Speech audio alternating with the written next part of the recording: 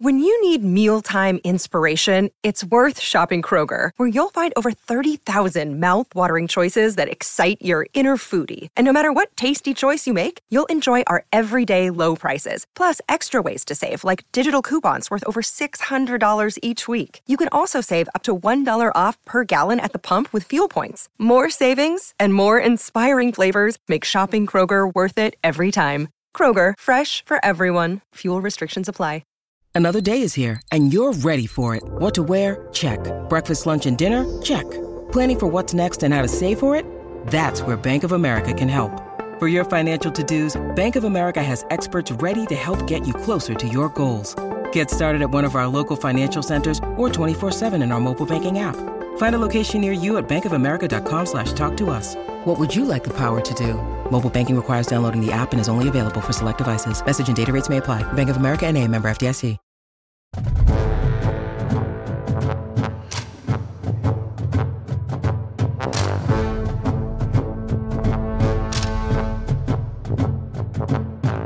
What's up, everybody? Welcome to Hangout in the Holy Land, Land Grant's flagship podcast. I am Josh Dooley, and with me, as always, he is the big boy to my Andre 3000. He is the one, the only, Chuck Holmes. Chuck, what's up, my brother? How you feeling?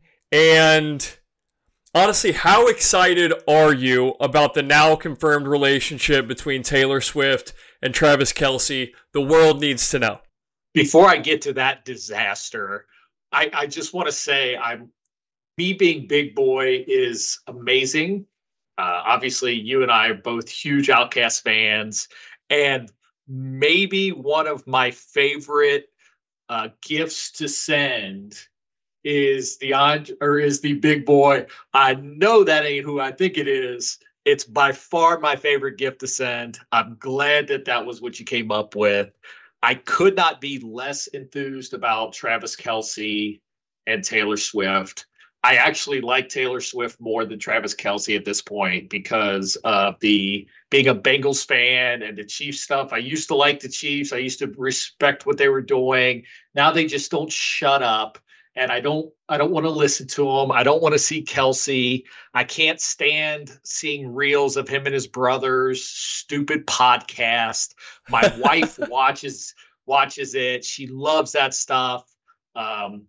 She's done some work with him in the past, so she really likes the guy. Screw that. I'm out. I hope she makes $1 billion off of their breakup album, because it's going to be a banger.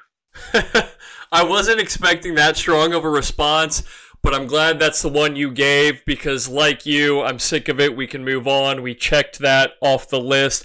Although, I would just mention that there is a really funny, odd, just nonsensical Illuminati, drug company, COVID sort of conspiracy going on. If you're listening, I would encourage you to go check that out just for shits and gigs. But, Chuck and I are recording this episode on Tuesday evening, our usual go-to, even though Ohio State does not have a game this weekend. So just in the event that you needed a reminder, this is it.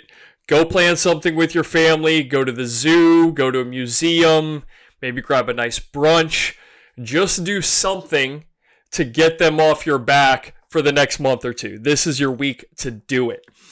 Obviously, since Chuck and I will not be previewing an OSU game this week, we wanted to come up with some other stuff that we wanted to sort of get into and discuss. So the plan here is to relive a bit of history, hand out grades for the season thus far, hype up a few under-the-radar players, and hopefully entertain all of you guys for about an hour or so. Although, we usually go long because Chuck just loves the sound of his own voice. Anywho, partner. I hate you. I want to start things off by going back in time. All right, so this past Saturday night, Ohio State pulls off the stunner at the buzzer, a 4th-and-1 run of all things, wins their game against Notre Dame with virtually no time left on the clock. Plenty of I'll say intestinal fortitude showed by Kyle McCord and Ryan Day. Not a perfect performance by any means, but a memorable one. So I pitched the idea of you and I coming up with our 5 most memorable regular season games involving the Ohio State Buckeyes. Regular season, very important. We don't get 85 yards through the heart of the South. We don't get either of the national championship games. This is regular season games involving our team. And we don't have to do a play-by-play or a quarter-by-quarter breakdown. I didn't even rank mine, in all transparency.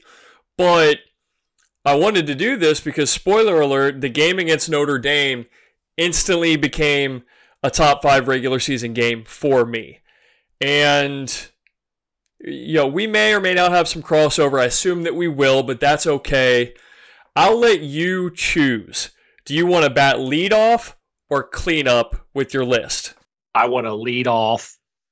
I'm Matt Hasselback. I want the ball, and I'm going to win. All right, and that'll work because I figure if we have any crossover, I will just cross that off of my list. But you're up, so rank them or not, whatever you want to do. Let's start talking about your 5 most memorable regular season games. This Notre Dame game isn't even the most memorable for me personally. For me, it's 1995, and it's Eddie George, 207 yards, 2 touchdowns, 45-26 over Notre Dame.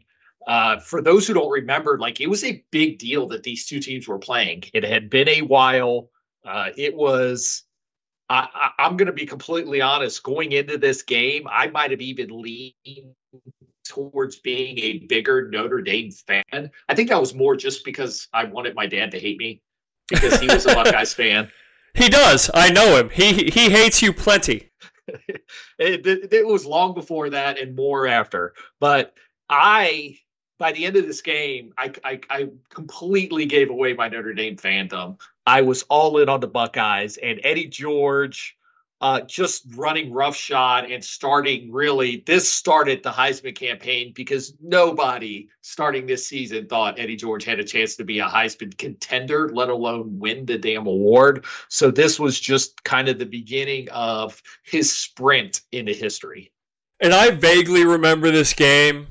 Just to date both of us a little bit, I was definitely watching Ohio State football at the time. I was old enough to know this guy, that guy. But I don't remember, was this a Bobby Hoying quarterbacked team? 1995, yes.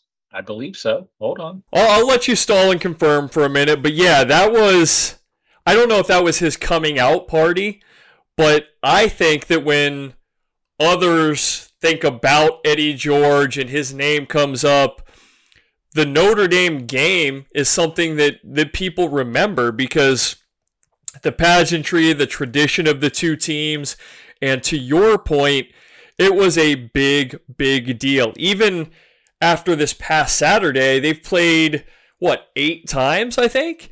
And so, yeah, that's a good one. I would not have picked that one out myself. I was just a little too young, and I'm not dating you. Chuck wasn't in his 20s at this time, but he's a couple years older than me, so he remembers it a little bit better, but that's a good one. I like that. Bobby Hoying, senior year, 29 touchdowns, breaking his own school record of 19. Prior to 1995, the record for touchdown passes at Ohio State was 19. That's kind of crazy. So, 3 games for Michael Penix or Caleb Williams or C.J. Stroud. He broke that 4 games into his first season starting. Before we move on, though, Bobby Hoying, very underrated quarterback for his time. That was a good season. I do vaguely remember that. I actually wrote about it for... Yeah, played a long time in the NFL. Enough, right? He's got some good paychecks. So what is your second top 5 regular season game? Mine, 2006, 24-7, Ohio State over Texas. This was the biggest game of that season. They had come off of Vince Young coming into Ohio Stadium the previous year, smacking them in the mouth and beating them. This same thing, this kind of started Troy Smith's Heisman campaign. He didn't have the greatest game, but they went in and they handled business. And it was him, it was Pittman, Anthony Gonzalez had a huge game. The defense, 7 points. Colt McCoy didn't know what the hell hit him. They knew what they had in him, but he wasn't the Colt McCoy that he would end up being. They handled business and ran to the national championship game after it. Another good one. I thought about this one, and you said it was the biggest game of the year. It was at that time. Just a little bit of a foreshadowing for my list, or maybe you have it too. I wouldn't be shocked, but I miss those games, man. I really do. The out-of-conference, blue blood sort of showdowns. And Notre Dame, Ohio State was one, right? And we had Oregon recently. But I remember Texas. I remember when Oklahoma came here, even though Baker Mayfield planted the stupid flag at midfield. That was the highlight of his life. Good for him. So I'd like to see more of those. Unfortunately, I think they go by the wayside once the playoff expands. Or, I don't know, I guess we could see the opposite. Maybe teams schedule, they'll have more conference games, so maybe that means the Sisters of the Poor, the Children of the Blind, and then a huge non-con opponent. I don't know. We shall see. But I like that game. That was a good one. And Colt McCoy, another baller for his time. And you want to talk about a guy who's had a long NFL career as just a backup or a guy. I mean, seems like he's in year 15 right now, so good for him. You wouldn't have noticed it by the way he played that game, but yeah, good for him. Next one, you brought him up. Ohio State, Oklahoma went down to Norman and handled business, 45-24. Speaking of somebody who's still in the league, obviously he's a little younger. Baker threw 2 picks in that game. It would have been worse if the referees actually noticed that Joe Mixon fumbled the ball on his kickoff return 2 yards before he hit the end zone. That's another touchdown that shouldn't have happened. Noah Brown is still in the NFL off of this game. 4 touchdowns. You thought this was his coming out party, but it turned out he just had an okay rest of the year. Still got drafted, still collected paychecks. Good for him. Ho-hum game from JT Barrett, but the running game, 300 yards. They just went down there and bashed Oklahoma's face in for 4 quarters. I remember this game because of the names, right? You had Baker Mayfield against JT Barrett. Ohio State, I mean, Mike Weber had great numbers. He went for 123 in this game, but when you look at the two teams, he's not the name, at least now. Curtis Samuel went for nearly 100. Then on the other side, it was Mixon, Samaje Perine, Mark Andrews. I almost forgot that he was at Oklahoma. And you're right about Noah Brown. He had the 4 touchdowns, one of the most incredible wide receiver performances we had ever seen at Ohio State to that point. I think it's been surpassed a number of times since then. Maybe not the touchdowns, but just how big of a game he had. And yeah, like that was supposed to be his coming out party.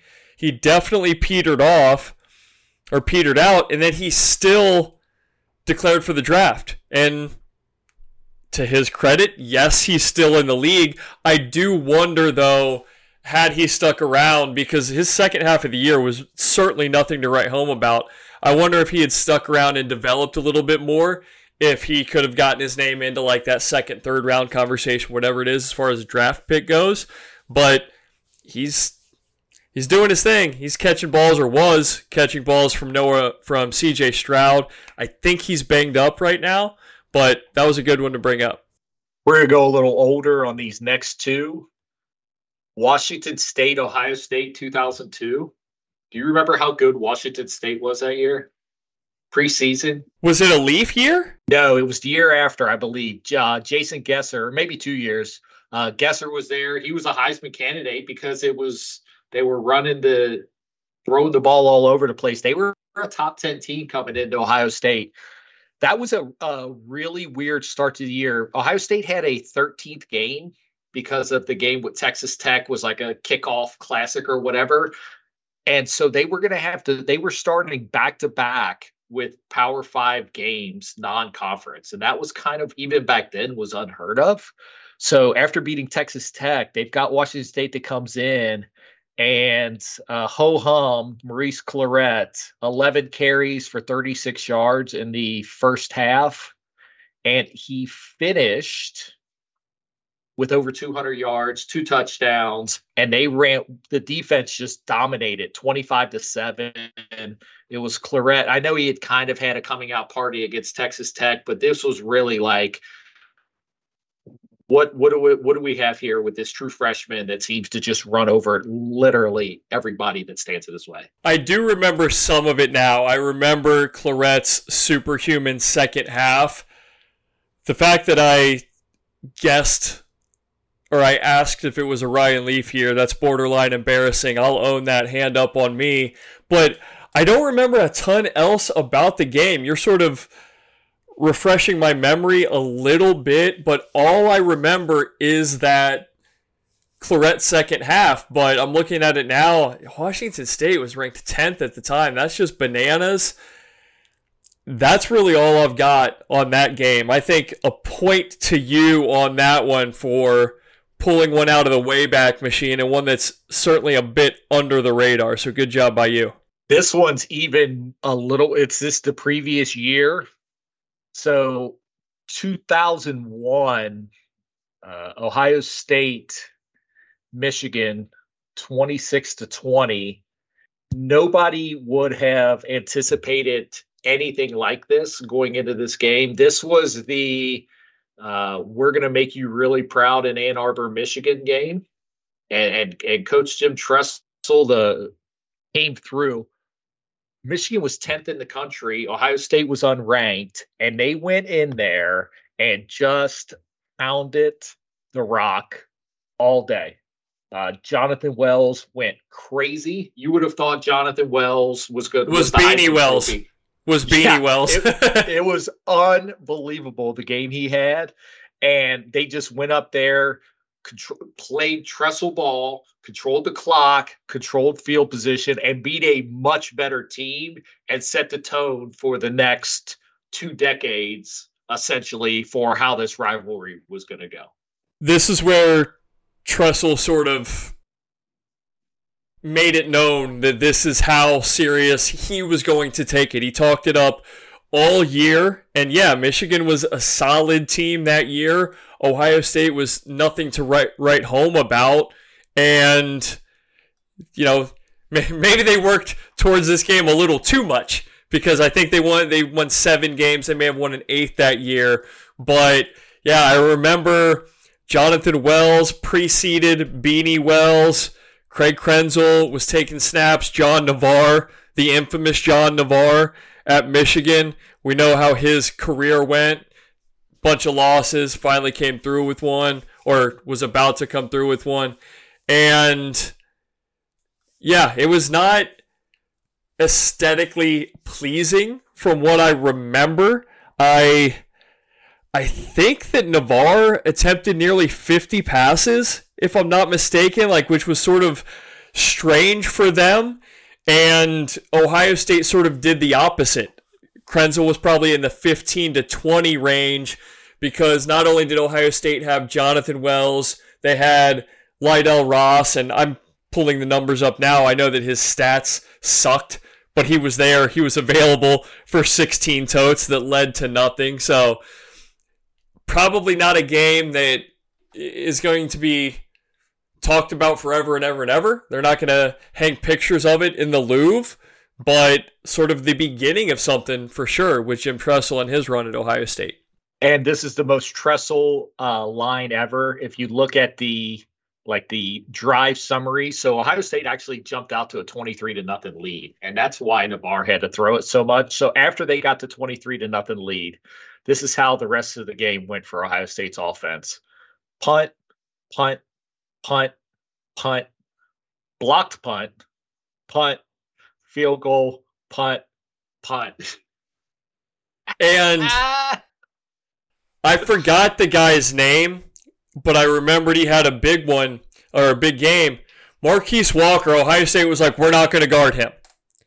He had like almost all of Navarre's pass attempts, or he had 15 receptions, probably had 25 targets in that game, 160 out of 206 yards, and 2 touchdowns. So I couldn't have guessed the name if you gave me an hour, a month, a year, whatever.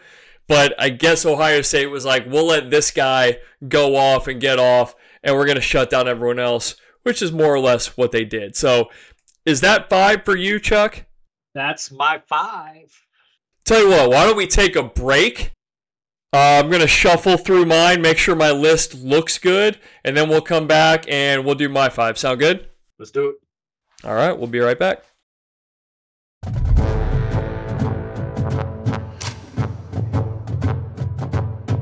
Welcome back, everybody, to Hangout in the Holy Land, Land-Grant's flagship podcast for Chuck Holmes.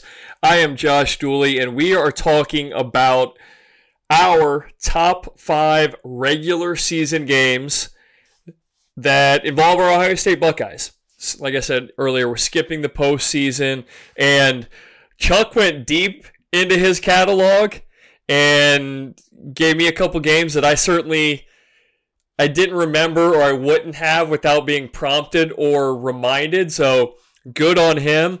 I went a little more mainstream, but I loved all these games. I couldn't leave one off the list, even though I wanted to maybe pick a Texas game or an Oklahoma game or something like that. So, Chuck, the first one that I have is Holy Buckeye. Right? 2002, Ohio State goes to West Lafayette. They're playing Purdue. They're losing. And this could have, for all intents and purposes, sort of ended their season, ended their championship run that we didn't even think was a championship run at that time. And, lo and behold, it's 4th down, 4th and 1, I think. And Craig Krenzel drops back, throws a bomb to Michael Jenkins. He comes down with it. Ohio State wins. Again, not the most beautiful football game ever played. I think 100 polled out of 100 would agree with that. But, and we didn't know at the time the circumstances or the repercussions of potentially losing that game. Ohio State pulls it off. I think it'll be remembered forever. Just the name alone, Holy Buckeye.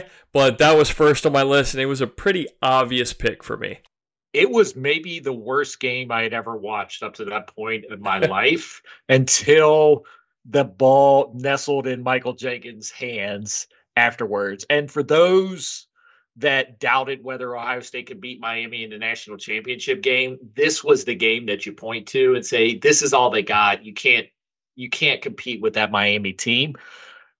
What I love about it, and it kind of was what this team was about, is they just didn't give up. Like, it stunk. They didn't play well. The defense did. The offense did not get anything going. And can you imagine having scored 3 points the entire game and the cojones to be able to throw that pass by Craig Krenzel? To this day, I tip my cap to him and his ability to block everything out and just let it fly at the most opportune time. I wasn't thinking about it until you sort of mentioned this. Only 3 points up to that point, and really nothing. We wouldn't have predicted that would have been the play call or that it would have been successful. Sort of reminds me of this past Saturday night. Ohio State had 10 points. Granted, it's different but the same, right? This is an explosive offense. They only had 10 points. They sure as shit can't run the ball in short yardage. And Ryan Day calls a run play. Out of the gun, no less. So,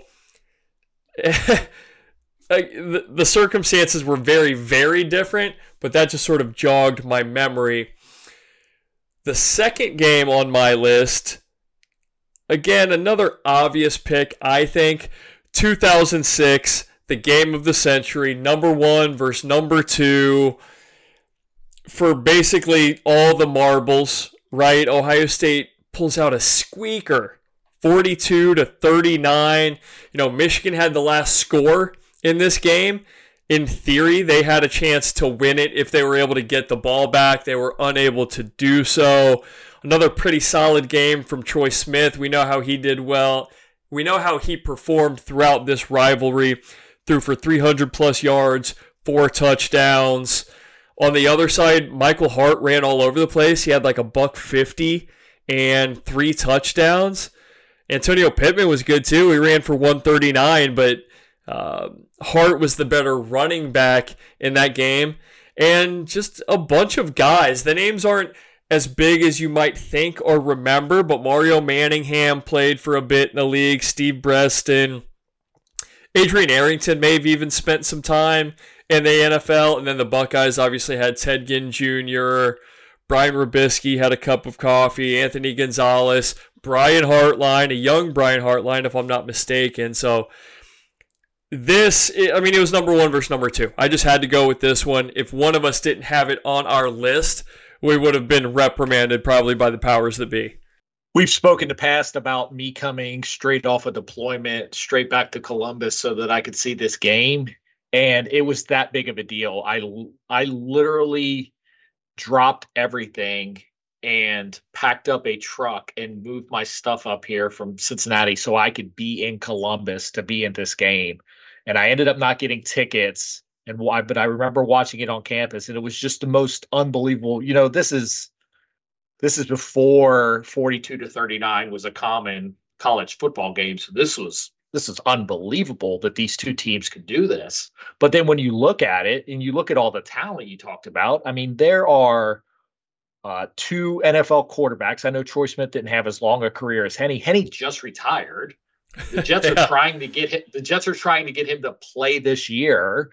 I mean, Hart was in the NFL. I mean, you're talking 4 or 5 skill position guys on both sides that played for multiple years in the NFL. Not even to mention the defensive guys that played. And honestly, the Ohio State defense might have been better.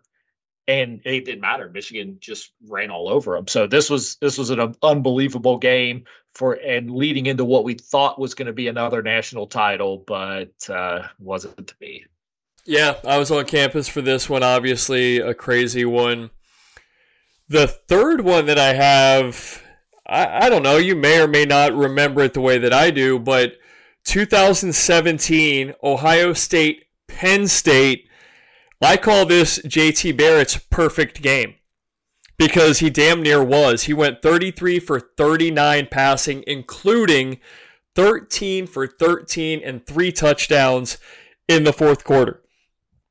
OSU trailed number 2 Penn State. All right, Penn State was number 2. Ohio State trailed 35-20 at one point, but Barrett was just surgical in the second half. Urban Meyer could not stop singing his praises. The second half by JT Barrett was, I'm not even kidding, this is not hyperbole, one of the best halves of football that I have ever seen a quarterback play. He was that good, and his play was that important to taking down Penn State. So a bit of a sleeper pick maybe, but give me 2017 JT Barrett's perfect game. Very, very forgotten about this game is you're down 2 touchdowns, and they've got Saquon Barkley, and they can't ice the game. 21 carries, 44 yards. And after him starting that game off with a 97-yard touchdown kickoff return, if you had told me that's the line he would have finished with, I would have laughed in your face. I thought this was going to be a long day because of that, and they handled him perfectly. And without that, Barrett doesn't even get a shot because they had dug themselves such a hole. But yeah, 300 yards passing, another 95 rushing. I mean, he carried them. And it was, you would have never, if we had had live betting in Ohio on our favorite betting app back then, you would have got some good odds at the beginning of that fourth quarter saying Ohio State wasn't going to win that game. For sure. My fourth one here, the next year, right, 2018, this year was about Michigan. All right, Michigan in 2018 had lost to Notre Dame to begin the season. I think it was their first game of the year, week 1. Then they ran the table. They were 4th in the college football playoff rankings at the time, going to Columbus. And the way I remembered is Dwayne Haskins has sort of introduced himself to the world the year before. And then in 2018, Michigan was on their revenge tour. You remember the revenge tour? They made t-shirts, they made signs. It was this whole thing. And Ohio State canceled it.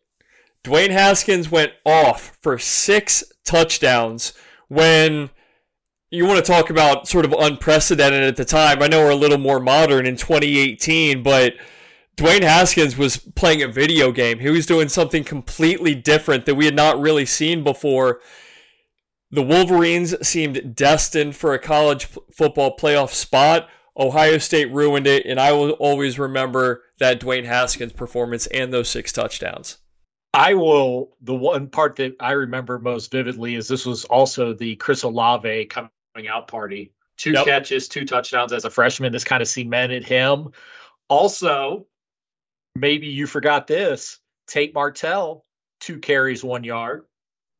He got in the game. That was it. That's all he had. But for them to handle Michigan the way they did this year was kind of this was the Urban Meyer way. This is how he took this rivalry, and this is not an indictment on Ryan Day or anything, but I part of me misses how serious him and Jim Tressel took this rivalry. Yeah, I mean, there's definitely something to be said for that. It was also his personality, his gravitas, right? Like, he just had a way of firing you up, of firing us up. And the thing that I look back on and remember now, and we had seen it for 11 games, but it almost didn't make sense to me because I wasn't sure. I'd have to go back and look at the schedule, but I sort of remember watching that game, and I'm like, this game is the most important thing in the universe. And to watch Dwayne Haskins pick apart that defense the way, I was like, what are we doing? What is this? I don't understand how in a game of this magnitude, Dwayne Haskins can go off for 400 yards and 6 touchdowns. Like, it was just like the JT Barrett performance. It was not a half, but one of the most special and memorable quarterback performances that I can think of in the past handful of years, for sure. It was ridiculous, and he was the antithesis of what Shea Patterson was, because he was the one that was supposed to be good. This part, this is gonna make you shake your head. Guess who, and you might know this, guess who got in as a backup to Shea Patterson and is still playing college football today? Oh man, that's a good one. Okay, back up to Shea Patterson. He's still playing. McNamara wasn't around, was he? No. Joe Milton. Oh, my goodness. And he is still playing college football. That is insane. God bless his soul, but think about everything that has transpired since then with Dwayne Haskins, right? And I don't want people to sort of like focus on the unfortunate ending, but just like think about how long ago it seems that he did that. And Joe Milton is still playing college football. Granted, he's in. I'm done with the whole COVID transferred. Like, I'm ready for this to be done. I no longer want 30-year-old men playing college football. I mean, Ohio State has had 3 quarterbacks drafted. They're on their 4th starting quarterback since Joe Milton entered college. That's truly incredible. I thought maybe I got it with McNamara, but I don't think he's nearly as deep in his bag. He was still probably a junior in high school. Joe Milton's already in college. Yeah, but that's wild. So My fifth one, we don't have to talk about it too much. We've already done an hour plus on it. But I sincerely mean it when I say that this 2023 game against Notre Dame right now is a top fiver for me, regular season, similar to Holy Buckeye and some of the other games that we've talked about. Not the most aesthetically pleasing game that's ever been played, but I'm a sucker for like real decent defense when it doesn't involve all sorts of turnovers and crappy offenses and stuff like that. So this was sort of an old school football game that I really enjoyed. And then obviously the way that it ended with Kyle McCord going 65 and 85 or 65 and 90, something like that, and the run on 4th and 1, I think that I will remember that Notre Dame game or this Notre Dame game for a long, long time. Is there anything you want to share with anybody? Maybe any social media posts that might be floating out there? Nothing? Anything? Nope. I did not overreact in front of a camera that my wife may or may not have captured on film. It didn't happen. So I'm not real sure what you're talking about. Okay. Well, anybody that has a TikTok account, I'm sure he's not hard to find. I don't know that she tagged him in it or anything, but if you know what my man looks like, he's not hard to find. I'm not familiar. I'm not familiar with TikTok. That sounds made up. No, but you got me. I'll let it slide. I'm going to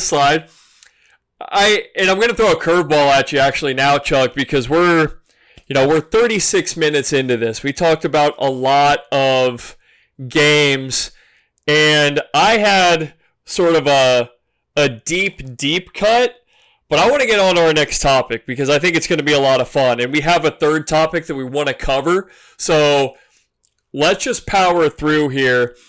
Chuck and I did position grades for Ohio State thus far. So we're only 4 games in, and we went position by position.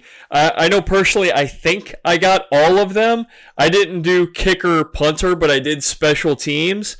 So, Chuck, I think it's only fair, since you started with your memorable games, that I start with position grades. And I'm thinking maybe I give you my grade, my rationale for it, and then you agree or disagree. How does that sound? I'm going to disagree, but let's go.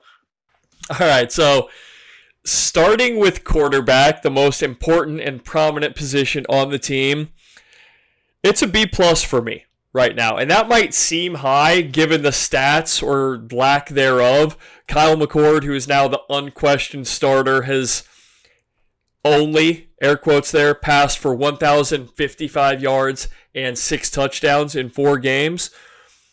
But I am sort of grading him based on preseason expectations and where he is currently at through 4 starts.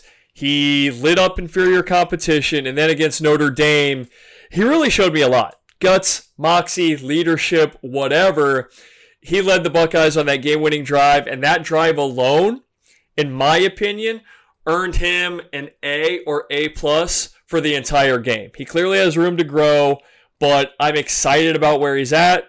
And then Devin Brown, incomplete for me, but in totality, I give the Ohio State quarterbacks a B+ so far.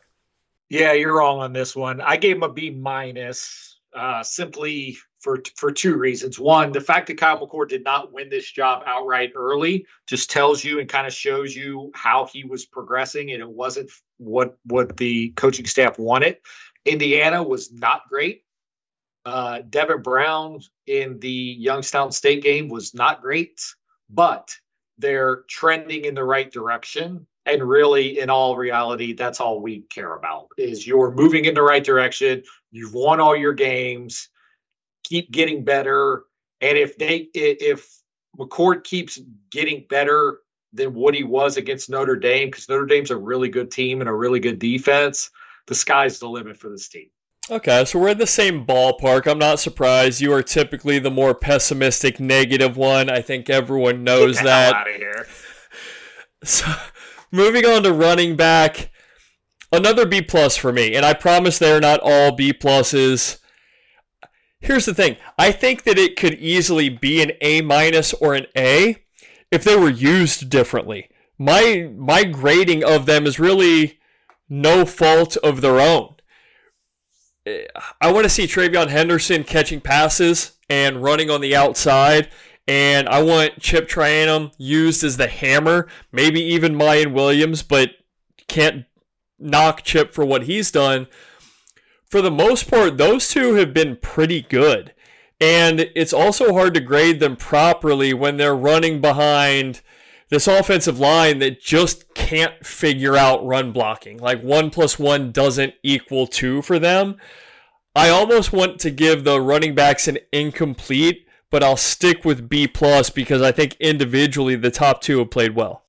Yeah, that's fair. I had a B- as well, and it's volume related. It's just production. They have been productive with the carries they've gotten for the most part, but there just hasn't been enough production for me to say, hey, these guys are an A. Talent-wise, probably, but we haven't seen it, and who knows if we will. Okay. Moving on to wide receiver, I'll give them an A. If only because they have given me no reason not to. You know what I mean? We know that Marvin Harrison Jr. is the best wide receiver in college football, possibly the universe, and Emeka Egbuka has been really good when called upon. I'd like to see Julian Fleming and or Xavier Johnson a little more involved because I think they can do things in space with the ball in their hands, but it is what it is. This group's production grade probably isn't an A compared to what we're used to, but they're awesome. We know they're awesome, and they've been great when called upon, so they get like a default A for me. They get a C from me. Whoa! They're graded on a curve, and their curve is really high. Expectations are high out of this group, and save for one game that Marvin Harrison had out of this world, they've been productive, but they have not been crazy good. And they just haven't. Marvin has had 2 stinker games, and I get it. It's probably game plan. The first one was definitely some quarterback problems. But when you're talked about as being a top 2 pick in the NFL, you don't have 38-yard games. So for them to not have the production that we thought they had is they get dinged for it. And Egbuka, I still think you can't convince me that he hasn't lost a half a step because of Emeka Biceps being his new nickname. Xavier Johnson getting 1 catch, it feels like for the entire season, is ho-hum. Julian Fleming making 1 catch a game, save for the Indiana game where he went 7 catches for like 9 yards.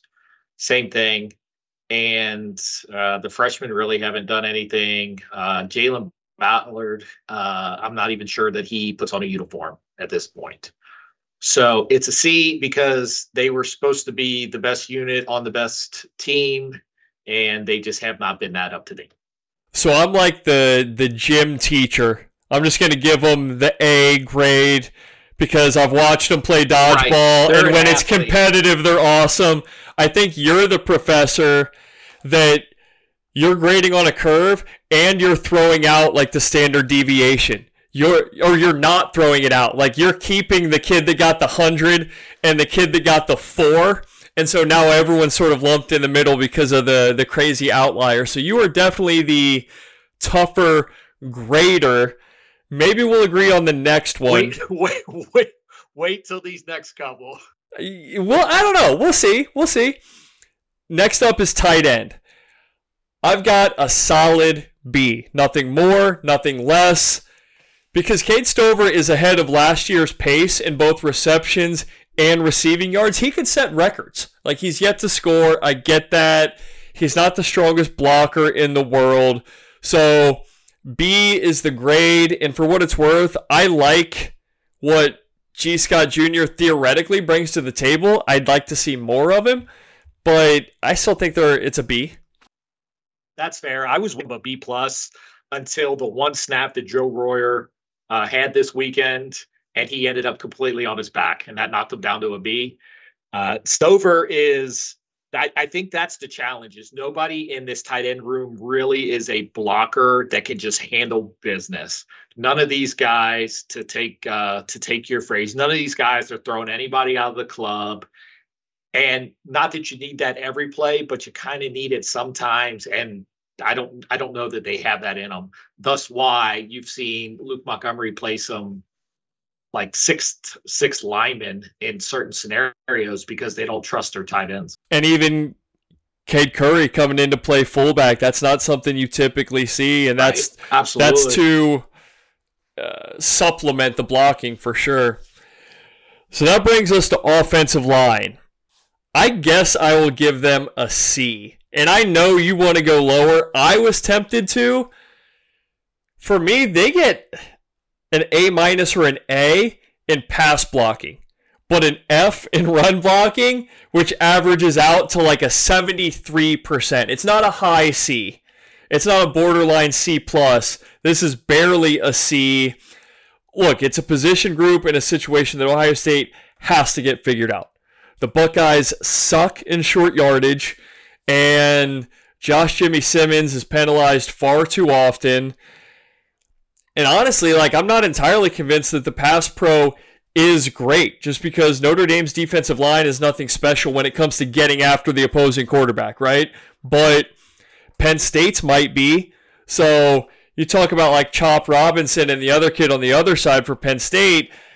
I think pass pro's been really good, but if Ohio State struggles on offense, it is likely going to be because the O-line did or does not make serious progress. There's no way this unit can get a passing grade with the way they've played on and run blocking. It is atrocious. This is the worst run blocking team or worst run blocking unit I think I've seen watching Ohio State. They're awful. I mean, you are literally only doing what you do in the run game because you have dynamic running backs. Like Travion Henderson is a dynamic running back, and he is running for his life on almost every play. Like the one play he didn't run for his life for on Saturday, he went for 60. Yeah. Every other play, he had somebody chasing his ass, and there were multiple times he caught the ball and had to make a move immediately. They're awful in run blocking, and they're okay in pass pro, but they're not great. Part of it is they haven't faced anybody. Like we talk about it. How much have we talked about Javonte Jean-Baptiste and how mediocre he is? And well, that's what they played this weekend. And guess what? He was really disruptive. He had the game of his life against this offensive line is all you need to know about what this offensive line does. The only thing that keeps them from having a failing grade is I don't feel like you can have a failing grade on a team that's 4-0 and top 5 in the country. Yeah, I mean, I think we're pretty much in agreement there. It'll start to become interesting, but I just don't know when, because we'll talk about Maryland. I'm not overly fearful of what they do as far as a pass rush goes. I know their defense has gotten better, but we'll see.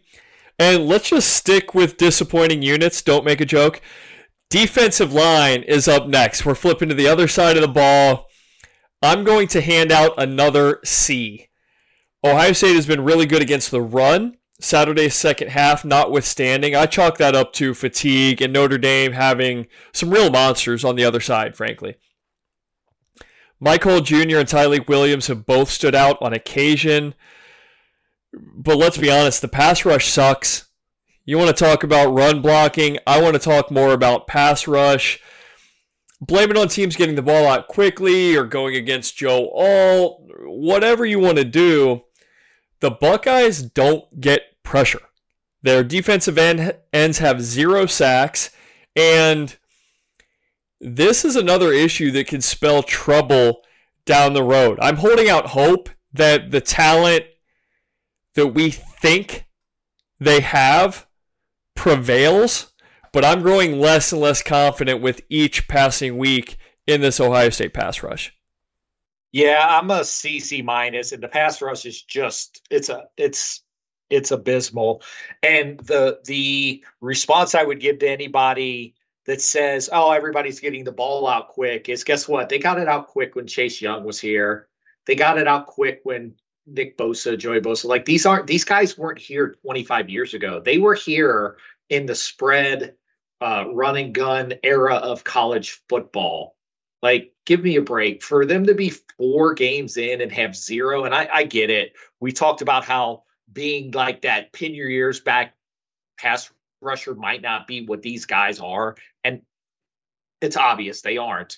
But you accidentally knock a quarterback down once every 4 games. I mean, look at the Bengals game last night. You literally had a swarm in front of that quarterback. And Stafford is not slow to get rid of the ball, but they have pass rushers that get after the quarterback. Trey Hendrickson was on the quarterback in under 2 seconds a half a dozen times last night. And you just can't tell me that so it's possible. Like, you don't need 5 seconds to get to the quarterback. And I get it. You're not going to get there in 2 seconds every single snap, but occasionally you are. You're actually going to hit the quarterback. When was the last time either of these guys actually knocked a quarterback down? Like, it's not even that they're not getting sacks. They're not even getting to them. And I get it. PFF has a hurries grade. Hurry my ass. Like, that's nothing to somebody that's an experienced quarterback. And guess what you've got coming up? You've got Tonga Bailoa. You've got McCarthy. You've got these guys, Mordecai. These guys are experienced. They're not worried about a hurry. They need to get put on their butt in order for them to start panicking. And it's just not good enough. I agree wholeheartedly. I really have no argument against that. And for me, it's about one-on-ones. Like, Jim Knowles could probably send the house and create pressure more often than he does, but quite the opposite is working right now. You know, they blitz once in a while, but not in great volume, and it's working. So, yeah, at some point, these defensive ends have to win one-on-one matchups. That's what a Trey Hendrickson did last night. That's what, and I'm not saying every guy needs to be this, but like, Myles Garrett is unstoppable with 2, 3, 4 guys, whatever. TJ Watt is unstoppable no matter what you do. If you are or going to be a great defensive end, that's what they do. If you can achieve that 10% of the time, then you'd get to the quarterback more than Ohio State is doing. So we're in agreement there. Linebacker is up next. I'm going to go with a solid B. I was tempted to go lower, but I love Tommy. I love Steele. I think that they are the 2 leaders of this defense. They lead the team in tackles, plus Tommy has a sack, while Steele Chambers has an interception. But I would like to see a bit more, and neither graded out well against Notre Dame. I didn't necessarily notice that Tommy Eichenberg played maybe as poorly as he did or as below average as he did. But you and I talked about it with Steele Chambers. He was not on top of his game. He was getting lost in the scrum. He was picking the wrong gaps, just wasn't making the plays in the run game that we expect him to make. Also, stop putting Cody Simon on the field. If there is even a chance that the opposing team will throw the ball, I want to see CJ Hicks on the field. I've had enough of Cody Simon. Hicks can't be that bad, so get rid of him completely. I'll still give him a B. Yeah, you could have made an argument that they were an A prior to this past week, but I agree with you. I noticed Steele Chambers, and we talked about that Sunday. We noticed Chambers was out of position a ton, and we may not have noticed it with Eichenberg, but the one thing that when you said that, it kind of dawned on me, Lathan Ransom having 12 tackles probably proved that Tommy Eichenberg didn't have a great game, because those really should have been linebacker tackles, because they were all run plays that he made those tackles on. So that probably pushes them down into that B range for me too. I'm with you. Get Hicks on the field. I get it. And I love that Jim Knowles actually went to 3 linebackers and said, hey, this is the game we need 3 linebackers. Cody Simons is a great kid, and Cody Simon is a great kid. I actually think he might have a chance to be an NFL player, like a special teams guy. But I'm done seeing him cover anybody in anything more than a quarter of an inch of space. Anything above a quarter of an inch, I want somebody else chasing them down. And that's what it is for me. It's coverage. And the fact that he may not always be willing, able, whatever, to sort of figure out or diagnose the difference. If we were talking about 1995, I would say Cody Simon is a great first and second down linebacker, or I think that he could be. The coverage skills just aren't in his bag. So I'd like to see a better athlete out there. As for Steel Chambers, I think that he'll bounce back. So I'm okay with the B that I gave them. Last sort of large position group or unit that we're going to look at here, the defensive backs. I give them an A+. I think that they have been that good, especially if I am taking into account what the secondary has been or done for the past few years. Denzel Burke looks like a potential All-American. Davis Igbinosun and Jordan Hancock have provided great depth and versatility. Lathan Ransom has been Lathan Ransom, right? And right now, Josh Proctor is arguably the most improved player on the roster. And add in the freak that is Sonny Styles. I think the secondary has been the group MVP. I really don't even know that it's a question or a debate or an argument. They're still going to face teams that like to chuck it. And we'll see if our confidence is warranted.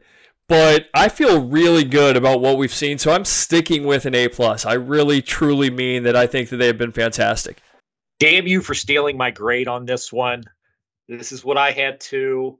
I would also like to add to that, I want to give Jim Knowles an A+ for his flexibility in the back end. For him to kind of switch back and forth between Sonny Styles being in the nickel, between Jordan Hancock. He kind of, when Proctor was out, they gave Hartford a chance, and then all of a sudden, hey, this isn't working. Carter's got to come in.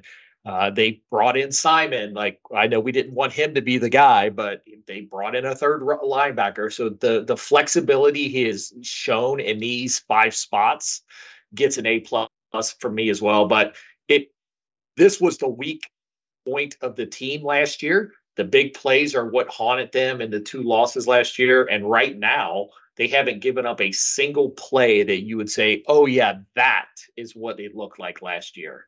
Yeah, they really haven't. I can maybe point to the Cam Martinez play when he was in earlier, just because. Oh yeah, I forgot about that. And guess what?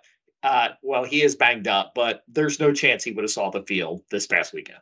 Absolutely not. And you gave credit to Jim Knowles. I think he is deserving, as are Tim Walton and Perry Eliano. You know, I'm sure that they are involved in the brain trust as the secondary coaches. So kudos to all of those men, because they're getting it done. And I can't say that they've really saved Ohio State in any of these games, but maybe they have. You know, if Notre Dame got last year's secondary, Sam Hartman may have been like, hey, we're going to sling it all over the place. They may have changed up that game plan a little bit. So great job by those guys. Special teams, last group that we're going to talk about here, I give them a C. They haven't missed a kick. And Jesse Mirko, it is Mirko, not Micro. I think that was Todd Blackledge. Couldn't figure it out. Not Jesse Micro. It's Jesse Mirko. He's been fine punting the ball, but the return game sucks. And that squib out of bounds Saturday night, that one kick knocked them down from a C+ to a C. I took away a half a letter grade because that was dumbfounding, that was idiotic, that was inexcusable. So the special teams is right in the middle. I give them a C. That was a fireable offense in my mind. Like it's so inexplicable that you don't do like that. When you're a shit unit, you can't get cute. And that I guess the coverage units have been okay. But they also haven't. I mean, in college, there's not just that many to have. but the return units have stunk. I feel like the return units have stunk for 5 years. It's like I don't even wait for the timeout. I just wait for as soon as the actual special teams unit comes on the field. That's when I go get my beer and go take a leak. So I'm like a C minus just because they haven't missed any kicks. And early in the season, when the offense was struggling, you thought Jaden Fielding might be their best weapon. Credit to him, man. 4 for 4. You watch a bunch of other college kickers, and they're incredibly hit or miss. So we do have to take solace in that. But that's going to wrap up the position grades. Honestly, I think we agreed or we're close in agreement on a lot of these, with the exception of probably wide receiver. But I get your reasoning for that. They have not taken over and dominated this season the way that we'd maybe like them to. Not going to change my mind, but I will acknowledge that you gave them a C, and I understand why. That brings us to the last sort of segment, the thing that we wanted to get to.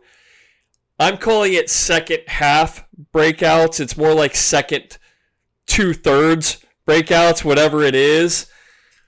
Chuck and I are going to just give a couple of our breakout candidates post-bye. And I didn't give Chuck any rules. He didn't give any to me. We're not in a box. Like we don't have to pick a player who hasn't been on the field at all. We can pick somebody who has started every game. You just think they're going to take a step. So we'll go through these quickly. A handful of potential breakouts post-bye. We've gone back and forth. Chuck, you are up first. Give me your, again, air quotes, one of your second half breakouts for Ohio State. This is a Sonny Styles Stan podcast. I'm going to stick with it. I've been by this young man's side since he joined the team, and I am in full belief that these next 8 games are his true coming out party. His read and reaction on that 4th down play, he was twice as far, and I'm not saying Lathan Ransom he was there, but Styles was twice as far away from that running back as Ransom was, and he was twice as quick to get to him, and he's actually the one that delivered that blow.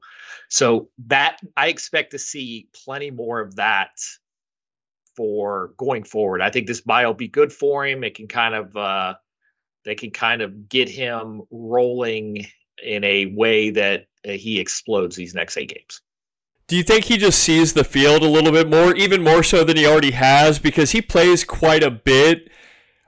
I don't think Ohio State's really going to go up against that Western Kentucky level team, which is when he was pulled off the field. Do you think that he is out there, 75% of the time or better?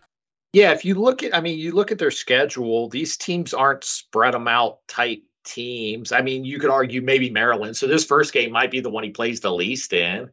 But even though they're explosive, like Wisconsin's still not going 4 and 5 wide. I shouldn't say explosive. They have the potential to be explosive. Same thing with Penn State. Like these potential explosive offenses aren't 4 and 5 wide. So yeah, I think he ends up playing more. Hancock probably is going to lose some playing time simply because they have that need.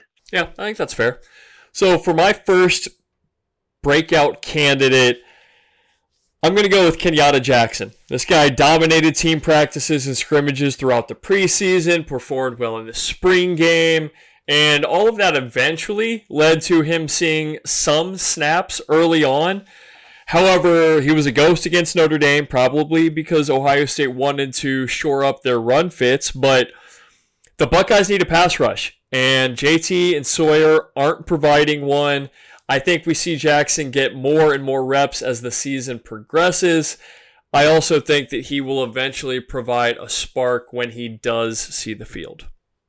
I hope you're right. I hope that this is a scenario where they recognize some deficiencies and give some guys some chances, because he would be number 1 on the list of somebody who needs to get some reps to see what he can do in live action. Absolutely. Chuck, give me your second one if you've got one. I think and I don't have anything based on this. And unfortunately, part of it is just based on somebody's history. I think Jihad Carter has a breakout potential. I know Josh Proctor's played well, but he has also not stayed healthy for a long time. And I'm not convinced that he can stay healthy. And if he doesn't, I do think this is would be Carter's opportunity. I think they showed when Hartford got the quick hook that they wanted to give him the shot because he'd probably played well in practice, but the games looked a little too big for him. So I think in a scenario where Proctor can't hold up physically, Carter's that guy that holds up the back end of this defense. I'm sort of dumbfounded by the Jihad Carter usage or lack thereof. They prioritize this guy in the transfer portal, and he played a bunch of games. He didn't play at Syracuse A&M Valley Tech. Like, he played at Syracuse in the ACC against your Clemsons, your North Carolinas, your things like that, and he performed pretty well. So the fact that he is sort of, I don't even know if he is in the doghouse, but he's certainly chained to the bench for whatever reason. I hope we see him out there. I don't hope it's due to injury, but I think that's a good sleeper pick by you just based on what we've seen in the past. My next breakout, not really a sleeper pick. I'm not breaking sacred ground with this prediction, but I've got CJ Hicks. I just think he's special.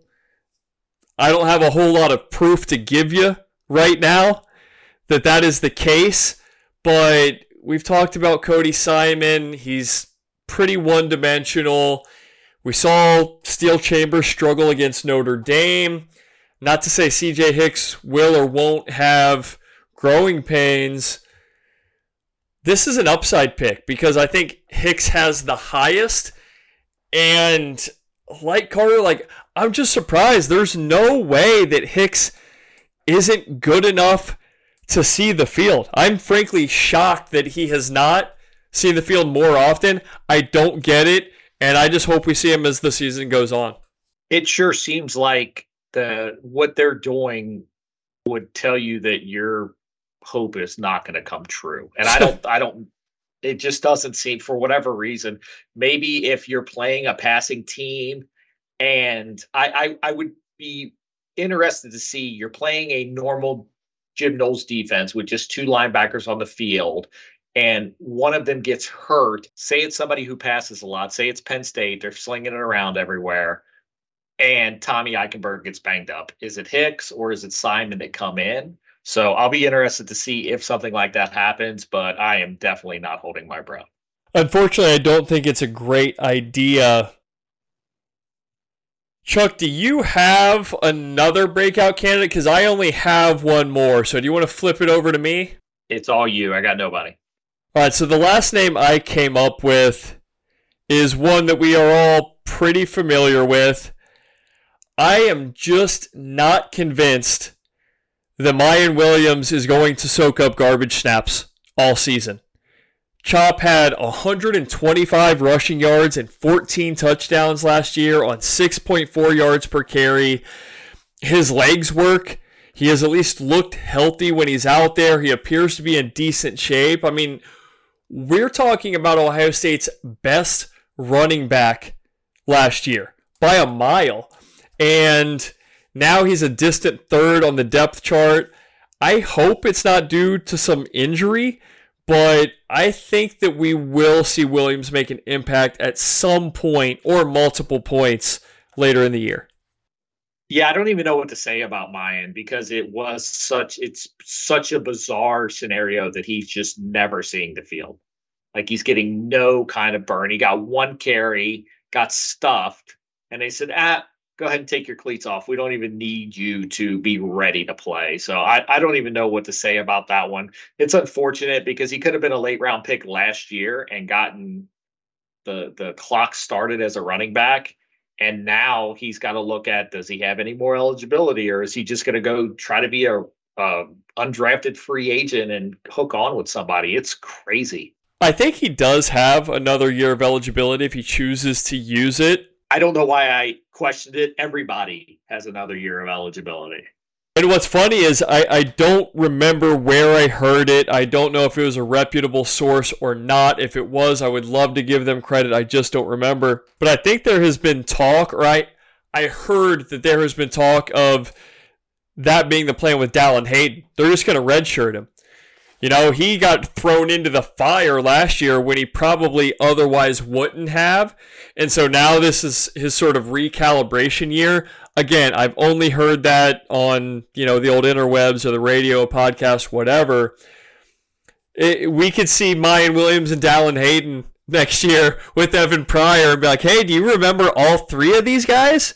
They used to play here, they went away for a while, and now we're three deep again. Who knows?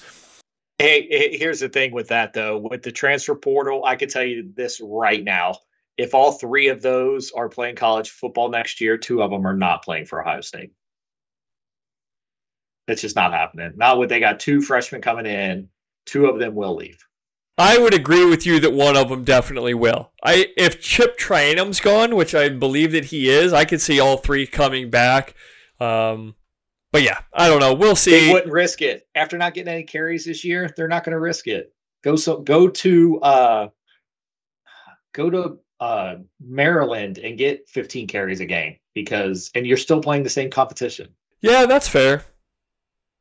For us, I hope it doesn't happen, but that's a fair point. But that's going to do it for our breakouts. And Chuck, I think that's going to do it for the pod. I think without having a game preview, I'm proud of us.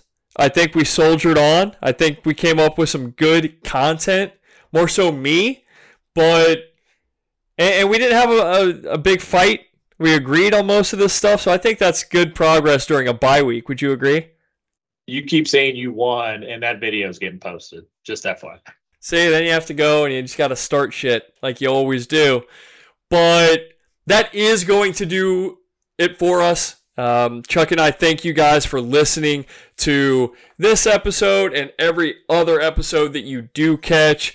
Please interact with us on social media. Send us some emails if you like. We've put that up on Twitter. We put that on some past podcast posts. Say that 3 times fast. Thank you. We just want to hear from you guys, and we appreciate you all. We appreciate the listens and the interaction. Please like, rate, review, and subscribe to the pod. And as we always close it here, go Bucks.